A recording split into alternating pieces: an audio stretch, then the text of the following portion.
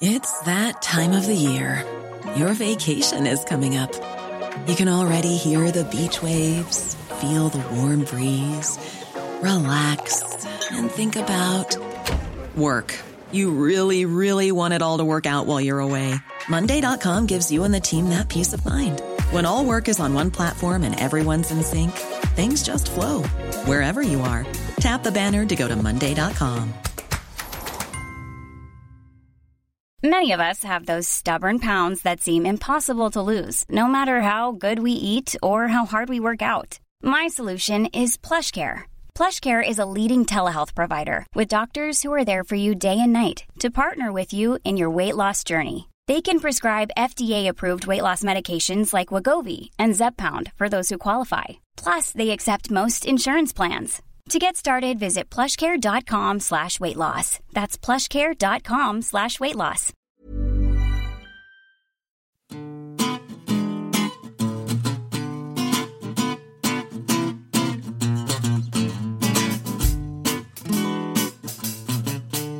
On this episode of the New Statesman podcast, we discuss the Internal Market Bill, and you ask us, how different are the new Tory MPs to the existing ones?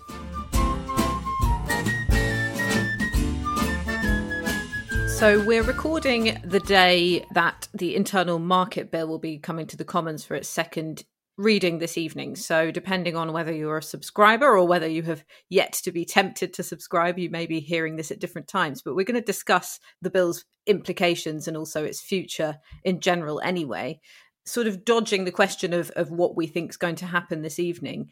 What is the mood like in the Conservative Party? Stephen, you've been writing about this morning.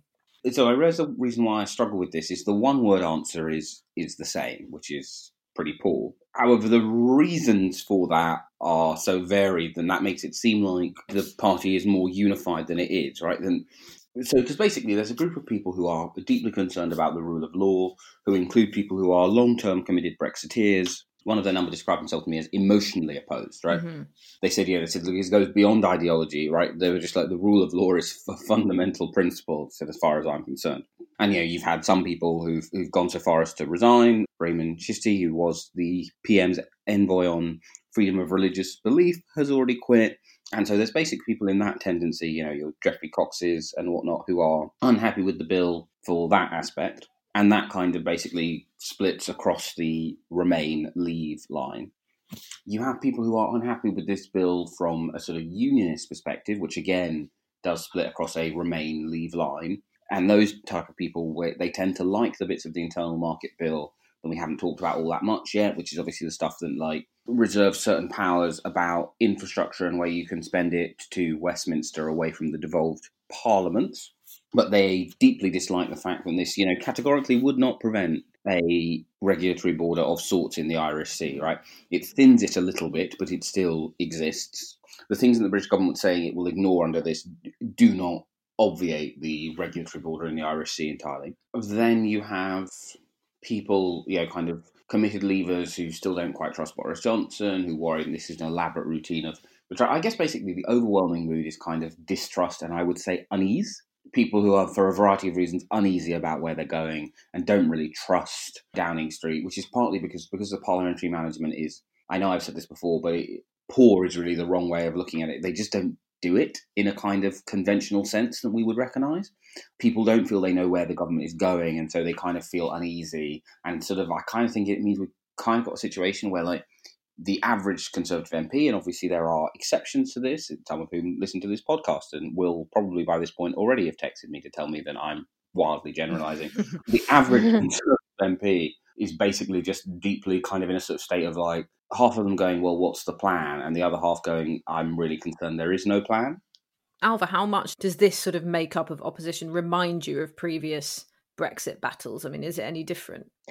I think it is quite different. I think the dividing lines are different. And then I think with a different parliament, there is a much lower Remainer presence on the Conservative backbenches. So the drama is the same and the fun is the same. But I think apart from that, it feels a bit different. I think in terms of Stephen saying that the main concern among Conservative MPs is this question, what's the plan?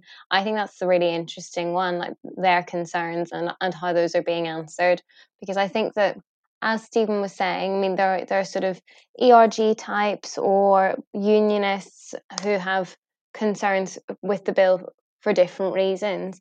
But the sort of more moderate conservatives, many of whom are former lawyers who are worried about implementing this bill and, breaking international law, they, I think, have been asking ministers for reassurance and have been kind of trying to work out what the government's plan is, because as Stephen says, they really don't do like parliamentary party management very well at all, as we've talked about a lot on this podcast before, to the extent, I mean, because it's not just us, I mean, journalists write about this all the time, about Boris Johnson's poor relationship with his backbenchers. You'd think that they would have put in a bit more effort by now, but a Zoom call on Friday where Boris Johnson doesn't even take questions and only about a third of the parliamentary party can sit in on the call is really not the way forward. But yeah, I think that when Conservative MPs speak to ministers asking privately for reassurance on this, I think basically what they're told is that this is a negotiating tactic. So I think people are hoping that they can vote for this, knowing that it won't really happen. And then the second part is they're being told that it's also necessary as a safeguard in case talks break down. And then, as Stephen was saying, then suddenly you won't be able to trade goods in between GB and Northern Ireland. So as you wrote, Stephen, on Friday, that's the kind of the excuse that MPs have been given to justify voting for this. It might not be enough for some of them. But the thing I find mad about it is that the story that has been spun quite successfully since Brandon Lewis's appearance in the Commons, where he said that this would break international law, is basically that this is necessary because the EU threatened to take the UK, or GB in particular, off its list of approved third countries. So basically, GB wouldn't be able to export animal products, so like meat and dairy products and eggs and shellfish, wouldn't be able to export them into the EU, but crucially wouldn't be able to export them into Northern Ireland. And that third country list has most countries in the world on it, or certainly a huge number, and it was always assumed that the UK would be on that list. But apparently in negotiations it was implied that they wouldn't be put on this list, and so the GB wouldn't be able to export things like eggs to Northern Ireland, and that would be a huge red line for them. But the mad thing about this internal market bill is that it doesn't address that. So that story was briefed to Harry Cole in The Sun on Tuesday, and then in PMQs Boris Johnson alluded to it, and then other ministers as the weeks have gone on and then over the weekend have been clearer about this threat. So we've had lots of government ministers sort of speaking on the record about how the EU made this threat. But the internal market bill deals with trade from Northern Ireland to Great Britain, to the mainland, and it deals with state aid, but it doesn't deal with trade from Great Britain into Northern Ireland. And there are some caveats in it about, notwithstanding other law, and we maybe would need a trade expert to tell us exactly how this would work. But basically, the big story that's been spun about why this bill is necessary doesn't really add up. I find it staggering. So I think that some Tory MPs are becoming wise to that. Sure, in some ways, this waters down the effective economic border that would be brought in with this bill between Northern Ireland and GB. But the idea about threats or so on from the European Union doesn't really stack up. Yeah, I think that's really, really interesting about the way it just doesn't stand up even on the terms that it's being sold as, those legal holes, as well as the sort of baked in breaking of international law in that bill. It's interesting that you're saying that some Conservative MPs are sort of waking up to it in terms of those problems, as well as the whole matter of breaking international law. And the fact that there's a lot of lawyers on those benches also makes a big difference. My ears pricked up when I heard that one of the rebels in the House of Lords was Michael Howard, because he's been a sort of hardline, quite loyal Brexiteer throughout this whole time. And he's a lawyer.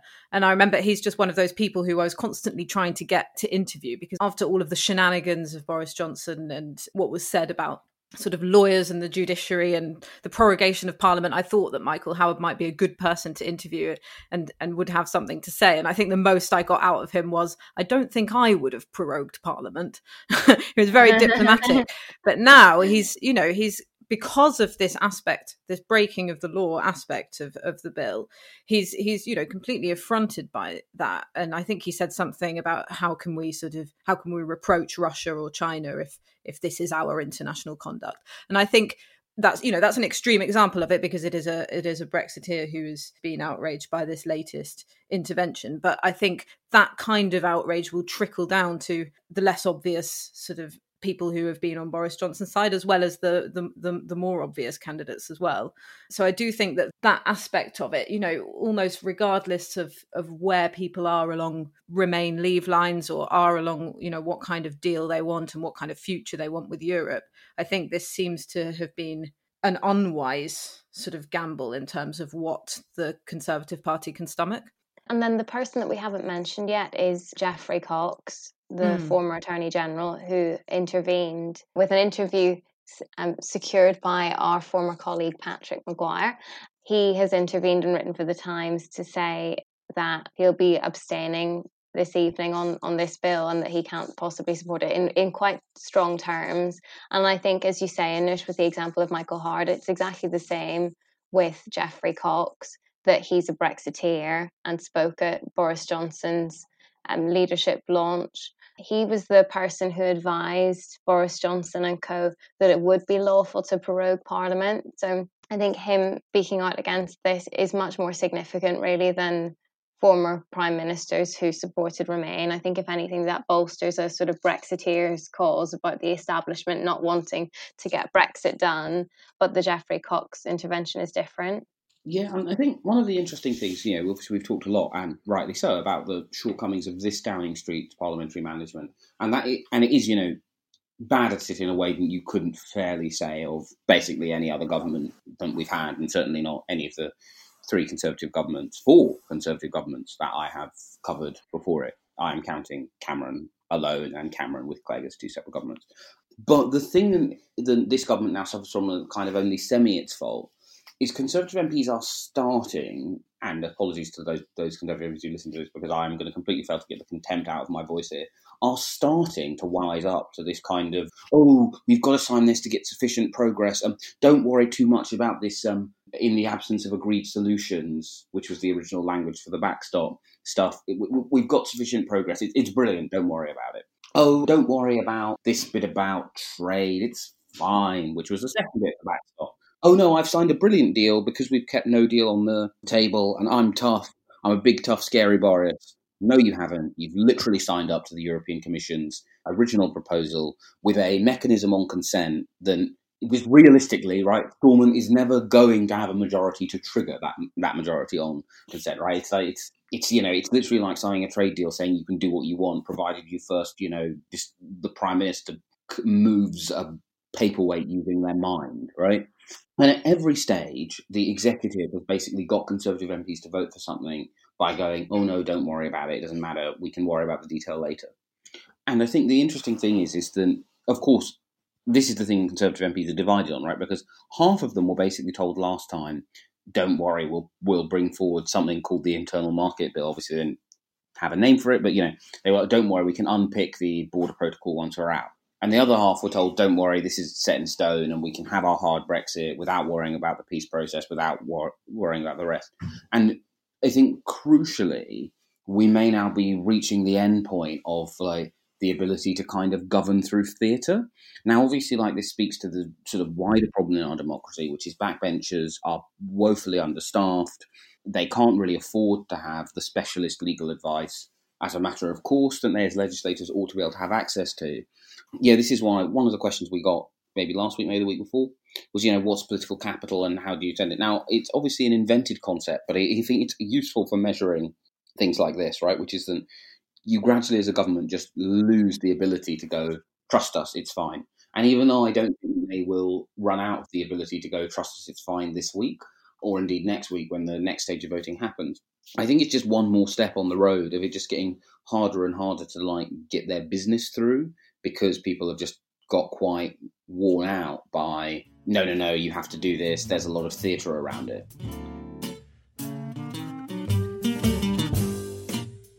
If you've been enjoying our podcast and want to find out more about what we think, and some of our colleagues too, then why not subscribe to The New Statesman? You can get 12 weeks for £12. Go to newstatesman.com/subscribe 12.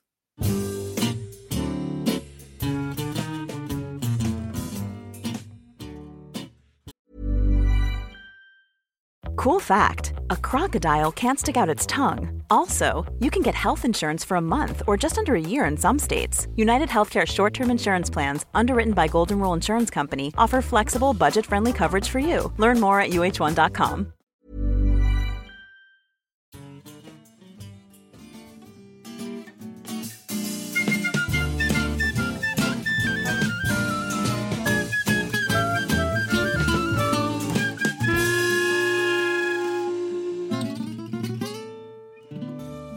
And now it's time for a section we like to call You Ask Us. This question is from Ben in Tower Hamlets. What is the ideological makeup of the 2019 intake, and how does it differ from the 2017-2015 intake?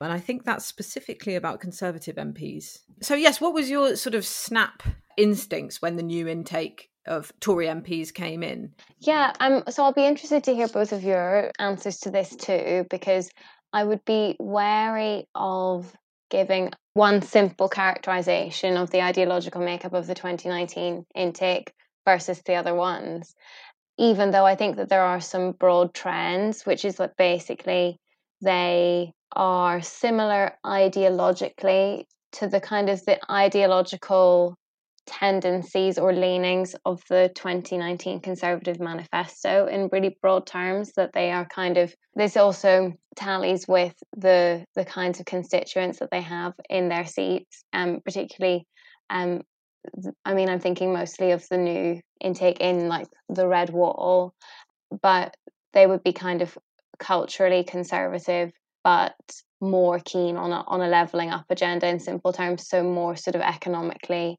liberal and more comfortable with state intervention. I think that would be the closest I would go to giving a broad brush characterization. But I think it's an interesting question because within that there are already some definite characters coming out, and within that some obvious differences. So I think on things like the trans debate, for example, or, you know, on cultural issues generally, you've someone like Deanna Davison, who's the new MP for Bishop Auckland, who would be sort of small c conservative in terms of her cultural attitudes, even though she often has like very cool dyed hair, and she's like quite young and fun and really good at social media, but she broadly conforms to those sort of culturally conservative values. On the kind of culture war stuff, she'd be firmly, you know, saying Rule Britannia, proudly patriotic, and appears to have no qualms with the internal market bill, for example. She wants to get Brexit done. But then there are others in her cohort, like Alicia Cairns, who's also, I don't know if I should say Cairns or Cairns in my accent. You can write in to let me know. But she has been making a mark in a different way. She was on the cover of the Daily Mail / Mail on Sunday over the weekend, pushing for women in Labour to be allowed to have a partner, because due to coronavirus restrictions, people giving birth have had to do so alone. And, you know, obviously we've loosened up quite considerably. You can go to the pub with people, you can go to the cinema, but you can't have a partner with you in Labour. And it's apparently been quite traumatic for a lot of people at a really difficult time. So she's been kind of spearheading this campaign. She's writing to every other MP in the House of Commons to address this, but she's also quite strident in her support for LGBTQ rights. And she wrote with 4 or 5 other MPs from the 2019 intake, encouraging the Conservative Party to bring in self-ID for trans people, which for people who sort of follow trans legislative issues is a legislative change that is supported by Labour and was provisionally supported by the Conservative Party. Theresa May launched a review into it, and it's basically been put on ice under this government. And trans issues being, unfortunately, as they are, such a sort of hot button issue on cultural things, those 29 intake MPs have kind of signalled that even though they're kind of they're, you know, Boris babes. Gosh, I'm good. That sounds horrible. But you know, like they're kind of like they're kind of the Boris generation who came in under his get Brexit done agenda.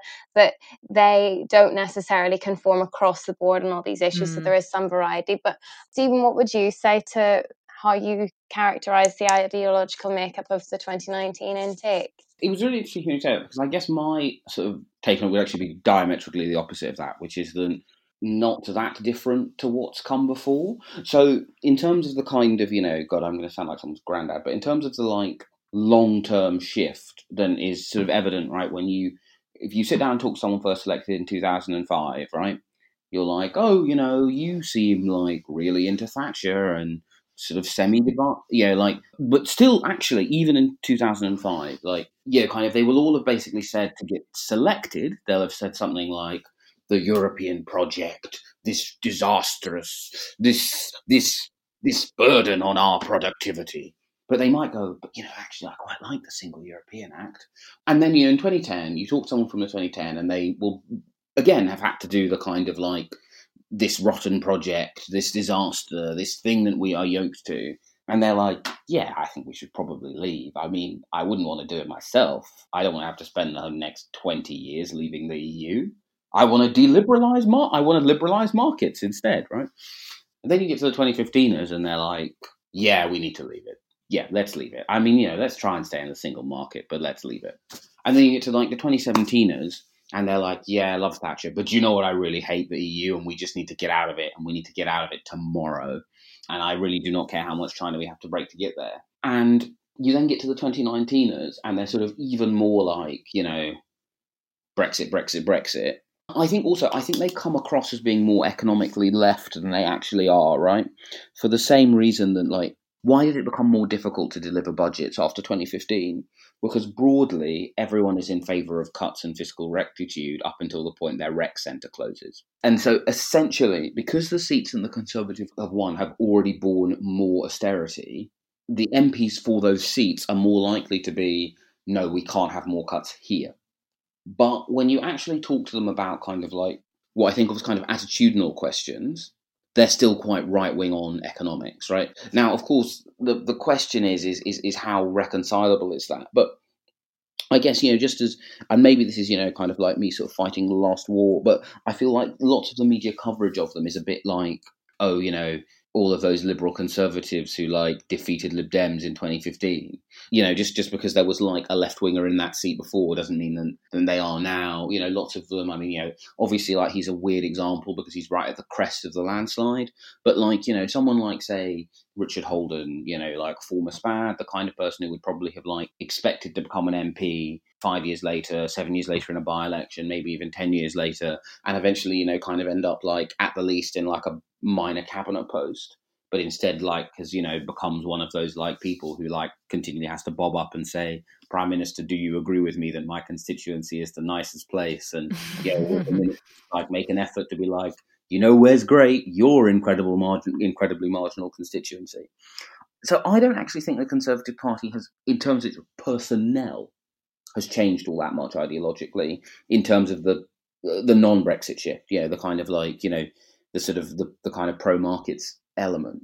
But of course, as a project, it has. And so I guess in some ways, right, they are exactly playing out the dynamic that we're seeing in how people are voting, which isn't, it's not that they don't have the same economic views, it's just they're deprioritized at the moment. Now, the big question is, will that polarity kind of snap back, right? I was about to say, you know, obviously the economy is in a huge amount of trouble now, but, you know, we're basically still at the stage where, like, some people are feeling the pain, but mostly people can see the tide and they're like, oh, that's going to hit me, isn't it? The question is when that tide hits, does the fact that, like, you know, there are more Conservatives in the 2019 intake. Also, we all kind of forget the, like, former SPADs in safe seats who have kind of, like, you know, impeccable Conservative credentials, are, you know, very normal, as it, you know, in terms of what we would expect for a Conservative MP in normal seats, who also do have a very strong kind of, like, don't forget the South. And they're deeply worried that, you know, this Conservative project doesn't care at all about the core seats and return Tories, and then they're essentially, you know, kind of like Labour in 2005, and then, you know, it looks great now, but there's this big sort of rotting sort of edifice underneath them. So that was just a very long-winded way of saying I think it's kind of mixed, but I think it's actually a lot more Tory than like a lot of mainstream coverage would suggest, partly because I think we do often tend to, as an industry, be like led by the most eloquent maiden speeches, which just often aren't very representative. Yeah. If you look at the coverage before the election and the candidates that people were excited about, they were people like, I think it was Lee Anderson in Ashfield, wasn't it, who Patrick went up to go and interview. And he was someone who sort of, with his sort of East Midlands accent and his background in the pit town, he was a miner, he was a really perfect person to profile. Not saying that, Patrick shouldn't have profiled him, because it was a fascinating piece on the road on the election, but he almost was taken to represent this new crop of Tory MPs who have come in, in these former Labour heartland seats. Will they change the face of the party? But actually, there's so many new Tory MPs from different parts of the country. I think it's nearly a third of the party are 2019 intake MPs. So, of course, there's going to be different faces to that party. And what you were saying about the sort of former SPAD, normal Tories in southern seats who have the kind of politics that you'd expect, my mind jumps to someone who I interviewed, the candidate for East Devon, who is now the MP there, Simon Jupp. He's an example of someone who would probably not want the Conservative Party's politics to change too much for constituents in his seats.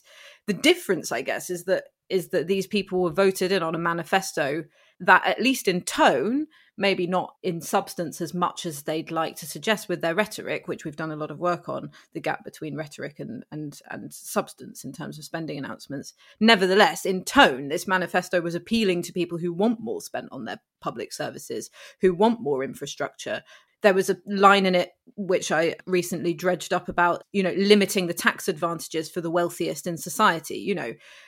There was a suggestion there that there would be tax increases on the wealthy. So they've come in on this manifesto that is slightly different, that is sort of Boris Johnson sort of esque in the sense that it's trying to please everyone and it is populist.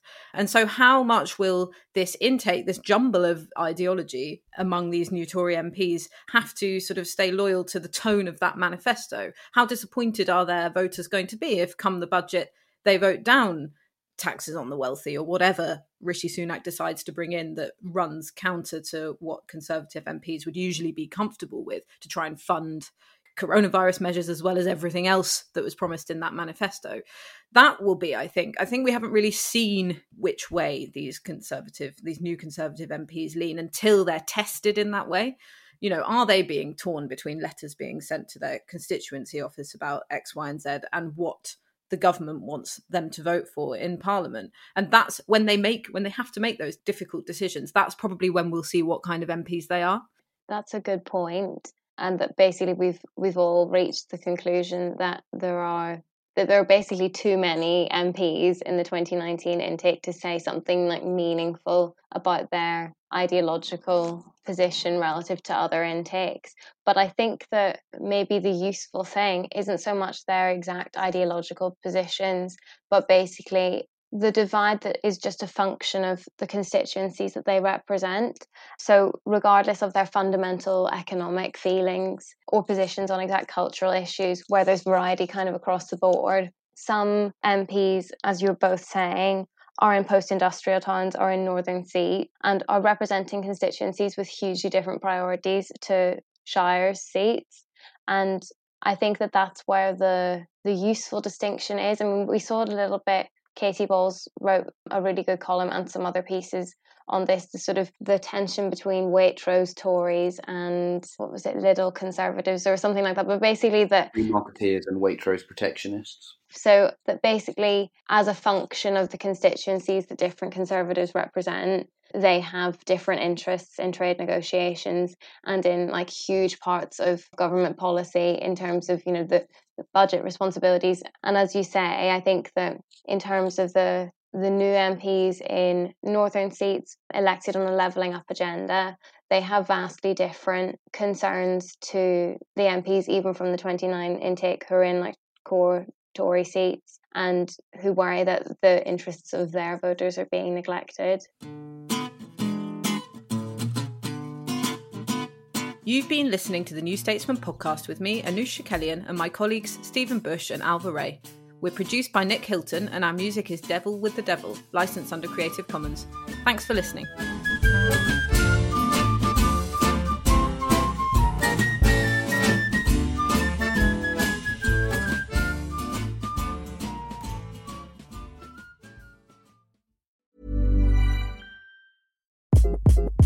Hi, this is Craig Robinson from Ways to Win, and support for this podcast comes from Invesco QQQ. Invesco QQQ is proud to sponsor this episode, and even prouder to provide access to innovation for the last 25 years. Basketball has had innovations over the years, too. We're seeing the game played in new ways every day. Learn more at Invesco.com/QQQ. Let's rethink possibility. Invesco Distributors, Inc. When you need mealtime inspiration, it's worth shopping Kroger, where you'll find over 30,000 mouth-watering choices that excite your inner foodie. And no matter what tasty choice you make, you'll enjoy our everyday low prices, plus extra ways to save, like digital coupons worth over $600 each week. You can also save up to $1 off per gallon at the pump with fuel points. More savings and more inspiring flavors make shopping Kroger worth it every time. Kroger, fresh for everyone. Fuel restrictions apply.